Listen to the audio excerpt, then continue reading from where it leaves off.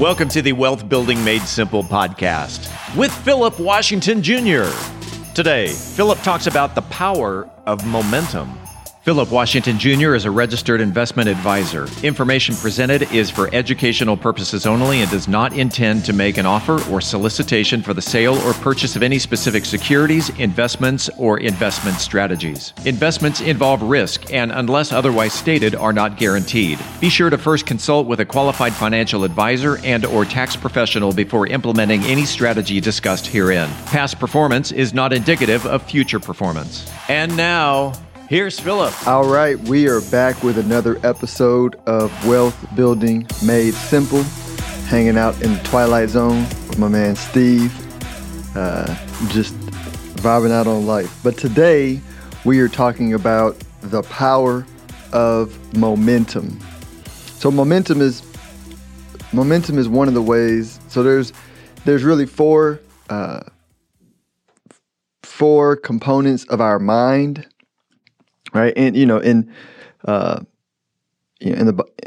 again, I always go to ancient scripture because it's like old context that we study on this stuff, but we can go beyond Bible stories and go to Egyptian stories. We can go to African stories and talk about Orisha. We can go to, Confucius stuff. We can go to ancient Japanese wisdom. It's all saying the same thing when you look at it. But this story specifically, right, is in the Bible it talks about the four horsemen or the four rivers that flow from the Garden of Eden or flow into the Garden of Eden. But it's the four aspects of the mind, right? So one of them is like vision, not physical vision, but like perception, perspective. Next one is intuition, or being able to feel something, right? To be true, or feel how somebody feels, feel different perspectives or perceptions. There's momentum. And the last is, dang it, I forgot the last. Free spirit, or the ability to like detach from forms, like relaxation, not being stressed. Like they say in St. Lucia, no pressure, no problem, right? So those are the four aspects of the mind. But this is momentum because, and it's important because a lot of, like frustration in wealth building is comparing ourselves to others. And so like this, I was talking to Steve, and I'll just share it because it wasn't supposed to be part of the podcast, but it kind of played out. And so this was the message for the day where we are recording this episode on a different day than normal. And normally I prepare what I'm going to say like the day before, but like something told me to prepare this 2 days earlier. And I wrote down in my notes the topic, and then I wrote down, go back and reread the story of the talents and think of it from a different perspective. And I wrote down, I forgot about it because I planned to get to it like today because I'm recording the day before when I normally record. And so in meditation this morning, before I even got to think about it, like I forgot that I wrote down a note, story popped back up. The story of the talents popped back up in my mind without me rereading it, and I got a different interpretation. And so I'm opening up my notes just now to get ready, and I was like, oh, yeah, I got the interpretation I forgot. Here's the point. I went on a tangent. So I'm going over the story, but I've said it many times before, but this is a different perspective on it, right? So so imagine, right? And this is what we do, and it holds us back on building wealth. So imagine a person named Xavier, right? He has $1,000 in his account. And he owes the bank some debt, credit card debt, mortgage, car loans. He's not quite making the money that he wants to make. So then he looks out in the world and he sees his friend Aaliyah, and she's making $10 million.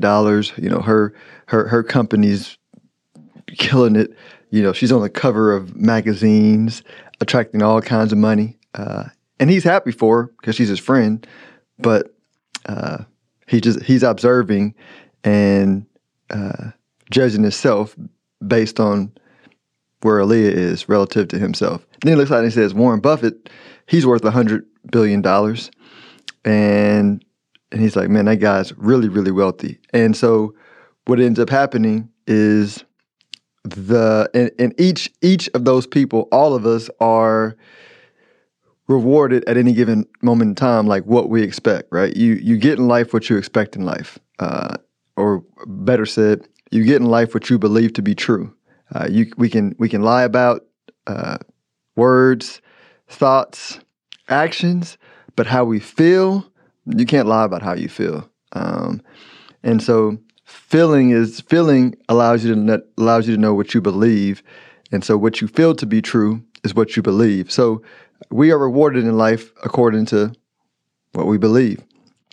And so what ends up happening in the story, and this is, again, I'm paralleling the story of talents, is the power of belief, right, which we may call God, source, energy, the universe. I don't really care what you call it, but the power behind belief goes to Warren Buffett and says, oh, you believe you're wealthy? I'm going to give you more. Goes to Aaliyah and says, you believe you're wealthy? I'm going to give you more, right? And pause. Some people might say, well, of course they believe they're wealthy because they are wealthier than the average person. That doesn't matter. Like, so yeah, they feel wealthy because of conditions, right? And it's easier to feel wealthy because of conditions, but that isn't the point of the story. But they feel wealthy. And so then Xavier looks at himself and judges himself relative to, the law of averages, right? Says, oh, okay, so I'm poor, I'm not wealthy, and so I don't believe that I'm wealthy, and so because he doesn't believe that he's wealthy, he can't express wealth. So that belief, or that comparing himself to other, or judging himself relative to others, is holding him back from like getting the wealth that he wants. Talk to anybody who's wealthy, who built their own wealth, and they will all tell you that they had to inhabit the feeling before they got the wealth at a core. Some of them were conscious of it, some of them were not conscious of it. Most of them that were self-made fully believed the vision that they put in. Well, really, all of them had to fully believe the vision that they had before it became true. It's a requirement. It's like gravity, right? It's like a mental law of gravity. And so if you don't believe you're wealthy, then you won't. Here's how momentum fits in. So the momentum aspect of the mind says, hey, start where you are, right? Start where you are. If you haven't run a marathon, do not try and go out and run 26 miles or whatever it is in the first day, because you don't have the momentum in your belief to think you can run it. It's really less about the physical, because mentally we can do more than we believe we can do. All kinds of experiments on athletes and soldiers and all that proves that to be true. Like all these dudes that are writing these books that are doing crazy things that we never thought possible. Like we can do a whole lot more than what we physically express, but it boils down to belief. And so I think the first step in allowing momentum to help you build wealth is to start not comparing yourself to other people. Like start with the belief that you are wealthy, because all wealth means to me is you have a high quality of life.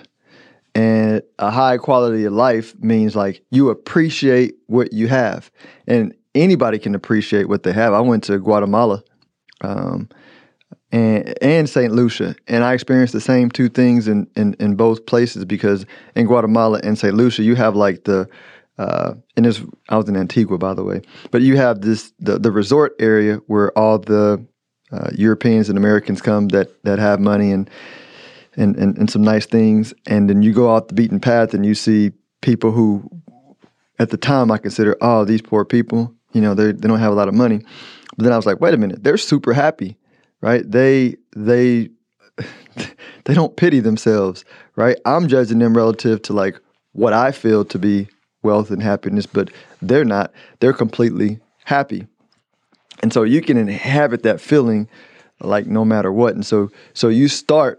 So Xavier, an example, can start with saying, you know what, I am wealthy. I appreciate what I have.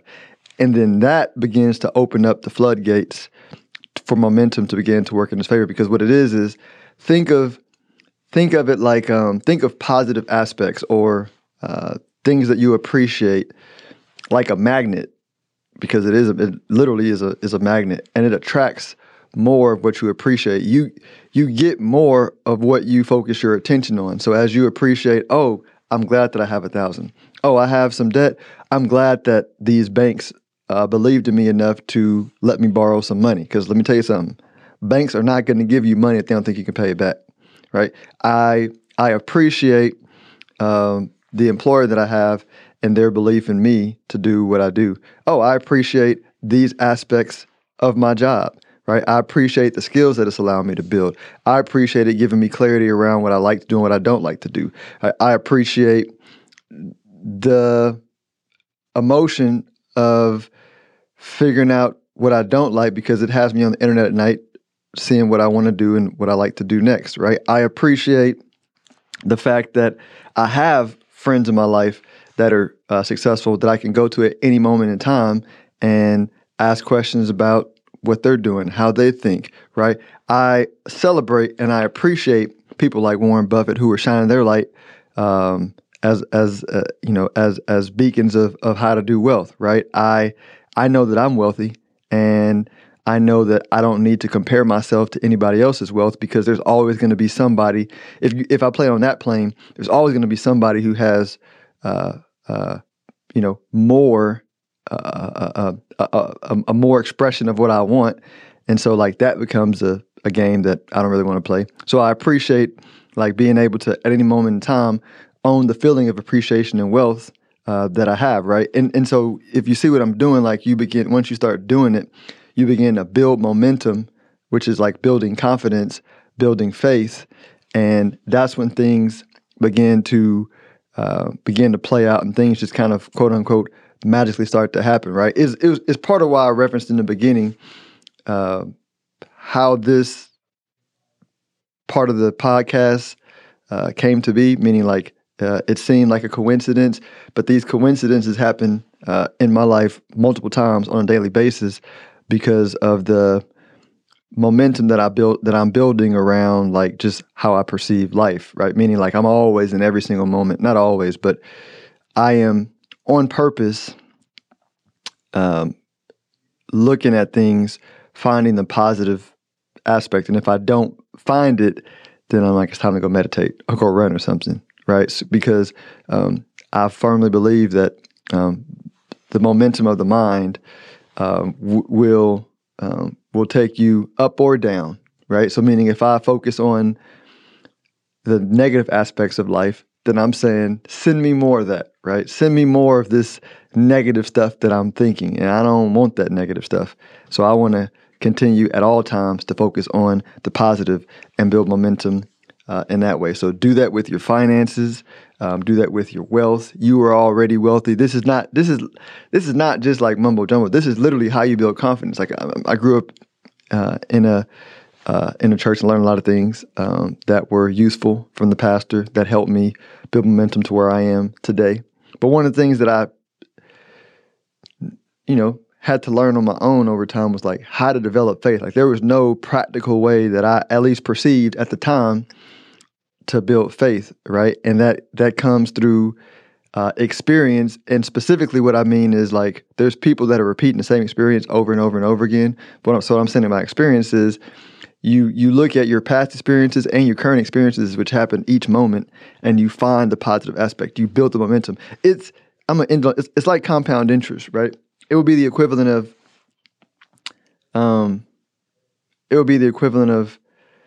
when I see somebody that has a $10,000 account and that account grows by 10%.